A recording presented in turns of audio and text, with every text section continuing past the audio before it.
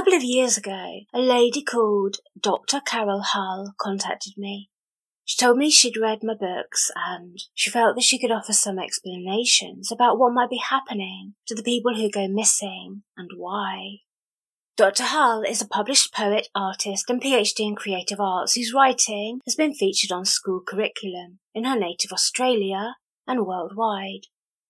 She's had a remarkable life. Her website is carolhull.com, although somebody who had read my book and looked a while ago said that the website was down. It may be back up.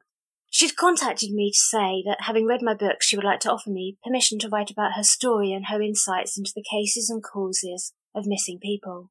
She said, in 2003 I became suddenly very ill with chronic fatigue syndrome, which left me bedridden. I was also experiencing recurring spontaneous psychokinesis.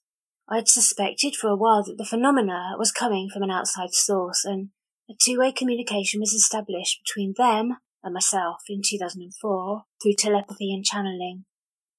Being into New Age philosophy and a shamanic pagan, I referred to this source as angelic beings and guides, but this MK Ultra was designed and maintained by the dragon.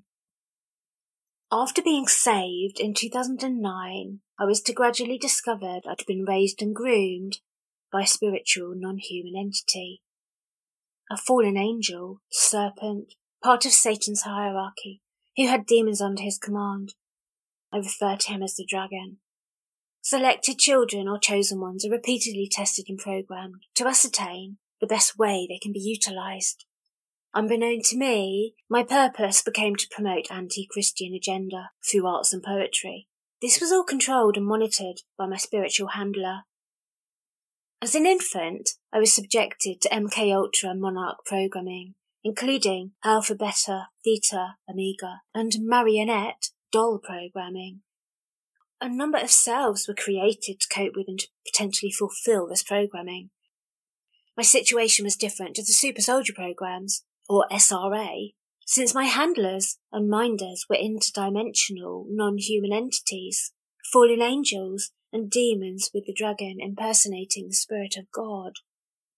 At the time, I had no idea I was in communication with the dragon and his demons, but from 1999 to 2009, there are periods of time that I cannot account for fully. The supernatural phenomenon increased during this time, and a number of deaths occurred in my family and several acquaintances. Grief-stricken and needing answers, I became increasingly involved in mediumship and the occult. After becoming more involved and immersed in the esoteric world of spirit channeling and mediumship and the occultic arts, the dragon made his presence felt. He began to show me many images of women being abducted or taken by otherworldly beings. In the dragon's dimension, or the second heavenlies, he may look like a cherubic, serpent or dragon. But in this dimension he was a spirit, a bright orb or a light source, possessing a powerful subconscious in this world, physical. I would see him as a ball of light. Other negative entities would show themselves as cryptids and fake UFOs. She says, when placing my UFO stories online, my phone line was tapped and my website visited over a period of weeks by the government and an investigative agency in DC. My car was swooped on by military helicopters, which also made low swoops over my cottage. People, many children, have gone missing in the national parks around the world under supposed inexplicable circumstances. And she says it's a known but little publicised fact that the name of Jesus stops all supernatural deception and abductions. The name of Jesus stops all fallen angel attacks, whether it be fake UFO or MyLab, shadow men or fairies, Bigfoot or Dogman. She said we're engaged in a spiritual war that is clearly recognised by the enemy. There are rules of engagement. Things the enemy, deadly adversaries, who desire our eternal destruction, are not allowed to do in the name of Jesus. A fallen angel once said to me, soon it will be time to harvest. In order to understand what's happening in these missing cases, we need to be aware that the greater reality is a spiritual reality, unseen by human eyes. This list is for the reader to gain a better understanding of the motivations of the supernatural perpetrators in these missing cases. It's their malice towards humans. During a fallen angel attack, your environment may appear different. Hallucinations, holograms, augmented reality, fake, alien, fairy, or MyLab. A desire to mislead, confuse, disorient, as in getting lost, mind control, altered states of consciousness, false visions, trance states. They have the desire to dominate, control, degrade, humiliate humans, and a desire to physically hurt them, cause death, disfigure, maim, mutilate while still alive, like the cattle mutilations, or crushed, burnt, cut, decapitated, dismembered, torn apart. As her list progresses, it becomes clear and obvious how easily these things that appear to happen to those who vanish under inexplicable circumstances in the woods and the forests, and how easily an otherworldly group of perpetrators from the spirit world doing this. The fallen angels, she says, have a desire to lead, lure, chase or herd humans into physical danger, so they will physically perish from dehydration, fatigue, exposure, hypothermia, injury, accident, drowning in a river, sweep or creek, falling off a cliff edge or lookout. The desire to see humans failing represents the original fall of Lucifer and the fallen angels from heaven. The desire to see humans lifted, hanging or suspended represents the spirit being drawn out of the body. Sacrifice, crucifixion. A desire to see humans drowning or drowned goes back to God's flood and a desire for revenge on God and the descendants of Noah after the loss of everything that the fallen angels had created. Fallen angels have neither forgotten nor forgiven God for sending the flood. She continues, a desire to be worshipped as God. This worship requires the person to fall to the ground into a position of subjugation where they're face down. This worship also requires the person to remove their shoes, or for their shoes to be removed. Put off your shoes from off your feet, for the place wherein you stand is holy ground, God told Moses. There is symbolic meaning as to why most people take off their shoes. In these missing cases, nearly all victims have either one or both shoes missing, along with various articles of clothing. On a practical level, the shoes, coats are removed, so they are more prone to hypothermia, or are less likely to run from their abductor, demonic or Bigfoot, or they may be collected as trophies. The dragon, a fallen angel, once said to me, "All you were was a trophy." Fallen angels have utter contempt for human beings who are created in God's image. To lose a shoe from a foot in biblical terms is to shame someone. It also signifies the transfer of property in Jewish culture of the Old Testament. In many missing cases, it's the symbolic transferring of the property from Christ to the fallen angels. And in regard to the human soul and the symbology, it is that the human being is transferring the property of themselves, their souls, to the fallen angel by the removal of the shoe, says Dr. Hull. For those who doubt spiritual existence, perhaps we can more easily believe in seeing angels and being saved by angelic intervention, of stories of people being saved by angels from the woods and cliff edges when they're in mortal danger. But is it too hard to believe that if these stories are true, of angelic intervention, then couldn't it also be that the stories of being harmed by their counterpart are also true? If we find ourselves calling out to God or Jesus or an angel in personal moments of terror or danger or despair, then surely so too could we bring ourselves to believe that if they exist, so too do their enemies, the fallen ones.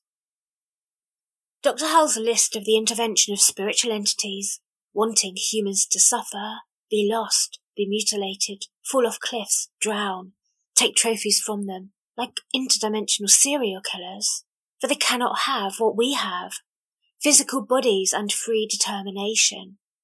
So in the wish to degrade those they envy, the human, to see them frightened, lost, helpless, broken. So Dr. Hull's thesis would seem to make a lot of good points. Is it possible that these people that go missing in the forests and the woods are allowed to become prey or sacrifices to the fallen ones? Many people over the years have contacted me to relate their awful fear upon seeing horrifying entities in the woods that never fully show themselves. Could they be fallen angels, not fully manifested? Take the case of Makaya, who was walking the dog with her dad in the woods when they noticed something among the trees. She said, if you've ever seen Predator, you know how he can appear clear sometimes. This thing was clear like that, except it was human-shaped. I know it wasn't a hallucination, since it made the brush shake. Couldn't have been an illusion. And my dad shined the flashlight at it and it turned and looked at us. My heart was pounding. We kept on walking and didn't say anything for about 10 seconds, and then we both said at the same time, "Did you see that?" My heart was beating, I was panicking. The thing actually interacted with the physical world when it hit a branch and the branch shook. It was camouflaged, but you could see an outline and it was moving, and it was not a trick of the eye. Trick of the eye doesn't leave physical markers. A lady called Arnica says, I really don't know what to call it, yet my boyfriend and I were camping in 2008, just sitting around the lake and talking, and I looked into the woods and it was there, sitting against a tree, legs stretched and crossed, just watching us. I was scared to death, so just ignored it, and then when I looked back, it was gone. It did not care that I saw it. It was just there watching. It had camo all over its skin, and it blended in right in front of you. In 2014, Greg from North Carolina called into a radio show to tell of his unsettling experience in Tennessee in '94. He said, I was living in Nashville. I don't do drugs or drink. It was about 3 p.m. I was out walking the dog and I could feel something watching me. I started looking directly at the woods in front of me, and I couldn't see anything, but I could hear leaves rustling in the trees. So I started looking up toward the top of the trees. I had very good eyesight at the time. I saw something crouched down in the treetops. The only way I could describe it, and I don't even know if the movie had yet come out, but it was Predator, where they saw that invisible creature, yet you could see the outline of everything, but you could see right through it, and it was sitting up in the very top of the trees, where it wouldn't hold the weight of a man by any means. This thing was as big as a man. I just stood there looking at it, and then I let go of the dog and I took off at a dead run toward this thing. It started running across the tops of the trees. It ran the length of a football field in no time. I don't know how it was running across the tops of the trees, but I know what I saw. What in the world are you doing chasing this thing? I stopped and it stopped about the length of the football field away from where it was, and it turned around and looked at me. I never told anybody because people will think I'm crazy. A rather sinister article appeared back in July 1992 in a journal called The Phoenix Liberator.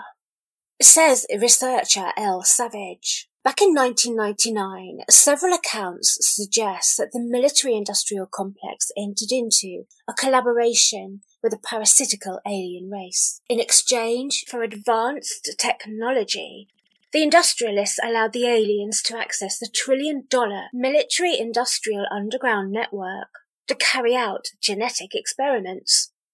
Those who received the new Trojan Horse Techno also received major mind control programming, and as a result, the underground networks are assimilated by the alien collective by effectively controlling the minds of those people who pose the greatest threat to alien imperialism, those with the access to the technology. There are reportedly cloned humans with cybernetic minds and reptilian DNA who work in these facilities. They are known as the Orange because of their stalk-like yellowish-reddish hair, along with greys, reptiloids, military black ops, and others. These aliens create a facade of benevolence towards the programmed humans who work in the underground facilities. Reports of abductions and dissections of humans abound. reportedly with the purpose of finding our weaknesses and learning how to control us. At Tehachapi in Arizona, there are open silos where hovering basketball-sized drones or spy bees monitor all activity above and below ground, where ground scrapers descend at least 2 miles and 42 sublevels connecting to other facilities via tunnels and to more ancient alien cavern domains, both natural and artificial. The site is supposedly located off Little Oak Canyon, northwest of Lancaster. These aliens have been known to abduct or even kill someone who have reported their presence there, because the aliens operate inside our government via the military-industrial Trojan horse, which operates outside of Congress oversight and do not want their subversive activities to be discovered by the masses. Just west of Ottawa, the article continues, is allegedly the location of an alien project centre, huge facilities. An alien collective infiltrated the military government complex via sellout industrialists.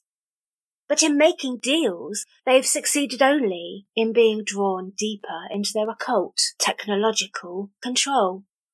The tech and intellect of the aliens combined with their mastery of sorcery and supernatural warfare has made battle futile, except for those who have succeeded in acquiring the supernatural power directly from the Creator necessary to meet and defeat the aliens in the supernatural realm. And in turn, the collective, which is incarnated and organised by Luciferian entities behind the scenes.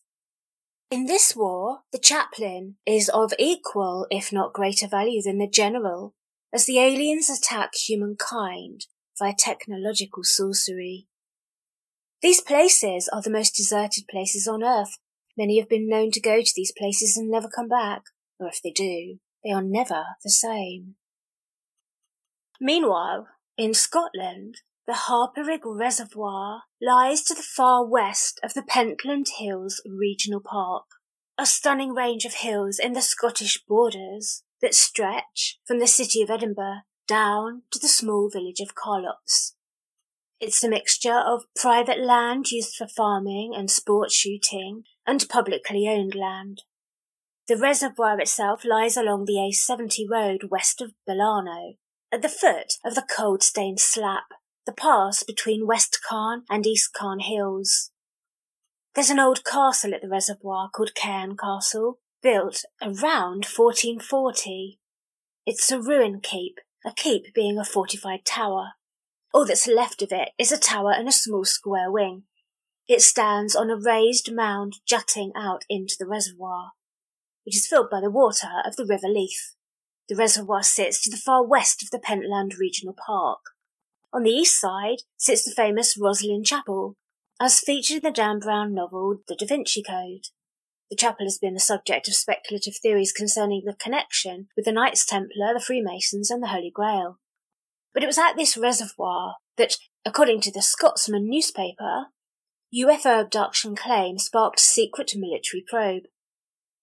They say rather than being dismissed at the time as Hollywood fantasy, the 1992 incident was taken seriously enough to be investigated by the Ministry of Defence.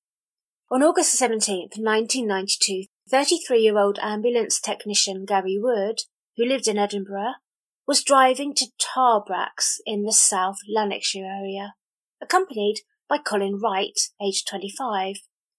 They were off to deliver a satellite TV to their friend. It was around 10 p.m, and they were driving along the A70, and as they passed the reservoir, suddenly Colin exclaimed, "What the hell is that?" as he pointed upward into the night sky.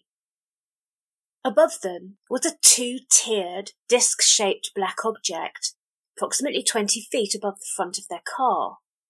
It came into view as they rounded a corner. It had been partially hidden by the trees. It was shiny metallic. It had no windows. Gary hit the accelerator pedal in an attempt to accelerate away from the object. In fact, as Colin would later say, Gary drove like a madman. As they drove, the object above them beamed down a bright light, and what happened next is pretty horrific. The encounter they had was later revealed in declassified MOD Ministry of Defence documents released in 2012. A 2-page report on what became known as the A70 incident was sent to the MOD's UFO desk. The document had the heading, Unexplained Aerial Sighting. Colin and Gary said that they experienced a complete blackout of lights as absolute darkness set in around them. In fact, the blackness made Gary think he'd crushed the car and they were dead. He came to the realisation, however, that the car was still moving at an alarming speed, and they seemed to be going in the opposite direction now, yet they had no memory of actually turning the car around. Their seatbelts were also hanging off, and they were both trembling violently. The black object above them had disappeared, and they somehow managed to calm down enough to make their way to their destination, to their friend's house. When they arrived, it should have been about 40 minutes later, according to the time it usually took them and the distance from where they were, but they were stunned to discover that when their friend called out from his bedroom window, angrily asking what the heck they were doing knocking on his door, it wasn't 10:45 p.m, the time they'd believed it was. It was well after 1 a.m. The official classified documents about the incident demonstrates that the Ministry of Defence took the account somewhat seriously, given that they classified the report. It states that Gary was driving, quote, when the object dropped a curtain of white light in front of the car. His friend blacked out for what seemed like 10-15 seconds. He thought he had died. When he woke up, the car was facing the opposite direction on the wrong side of the road. When he checked his watch, he'd lost about 1 hour. The object in the report is described as 20 feet in height and 30 feet across, black in colour with no lights at all. Gary and Colin reported the incident to the police, a doctor, a psychologist, and a university professor. 4 years after the incident, Gary said, I saw 3 creatures coming towards my car. I felt immense pain, like an electric shock. Then I was in some room. I saw these things like wee men, little men, moving about, doing something to me. Then this 6-foot creature approached. It was grey-white in colour, with a large head and a long, slender neck, very slim shoulders and waist, dark eyes. The arms were like ours, but there were 4 very long fingers. The little ones were about 3 feet tall and seemed to do all the work, while the big ones did the communication. Apparently they said to him, Sanctuary, we are here already, and we are coming here. Gary said that a red-hot poker object was put into his eye, and he was surrounded by other crying humans. In the days that passed after the incident, both men were exhausted. They felt completely drained of all energy, and yet they found it impossible to sleep. And when they eventually did manage to sleep, both of them had the most dreadful nightmares, and they would wake with pounding heads. Their nightmares were extremely graphic, vivid and disturbing. When Gary, the mechanic, went to the doctors for help, he was referred to the hospital to have an MRI scan and a spinal tap. Neither procedure found any anomalies or problems. On the advice of the British UFO Association, Colin and Gary underwent hypnotic regression in an effort to reveal what had really happened to them during that night in their period of missing time. In the first session, Gary found himself bursting into tears. He was unable to be consoled. He and his friend both recalled memories of sitting in the car when 3 humanoid creatures approached the car and opened the doors. Gary was taken out of the car by the humanoids and lain on a stretcher, according to Colin. Gary said, I saw 3 creatures coming towards the car. I felt intense pain like an electric shock. Then I was in a room and I saw these things, like men, moving around, doing something to me. Then a 6-foot creature approached me. Colin remembered being taken through a corridor that was circular. When he reached the end of the corridor, one of the creatures took him inside a room that had no features inside it.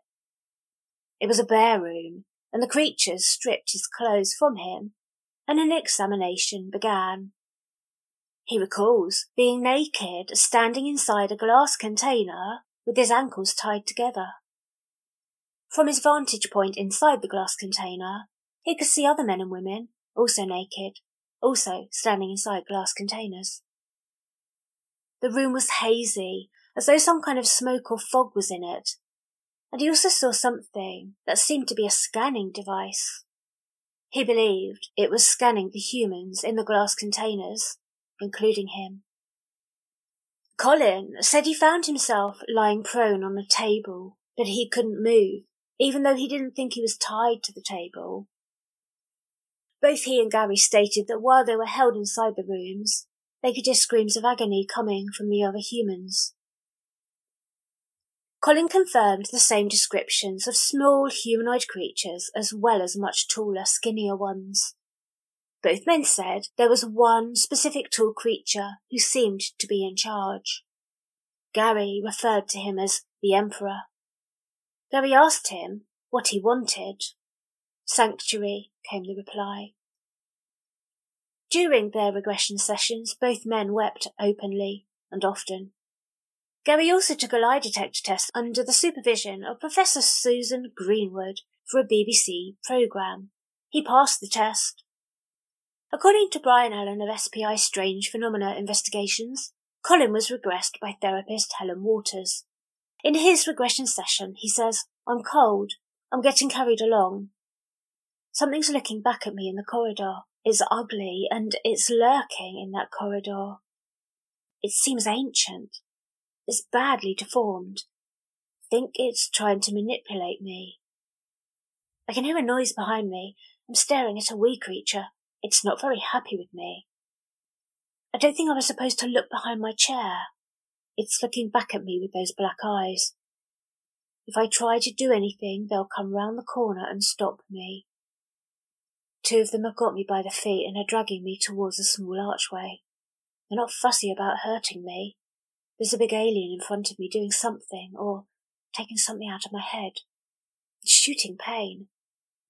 My brain feels like it's swollen, like it's going to burst. I can't handle this." From the archives of Charles Fort, the Great Fortean, comes Lloyd's Weekly News of London on January the 17th, 1909. A story from the Caucasian city of Baku. Mr. Krasnilukov and two companions had gone on a hunting trip to Sand Island in the Caspian Sea. Nothing had been heard from them, and there was an investigation. The searchers came upon the bodies of the three men, lying in positions that indicated that they had died without a struggle.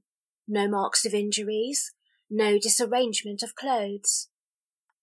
At the autopsy, no trace of poison was found.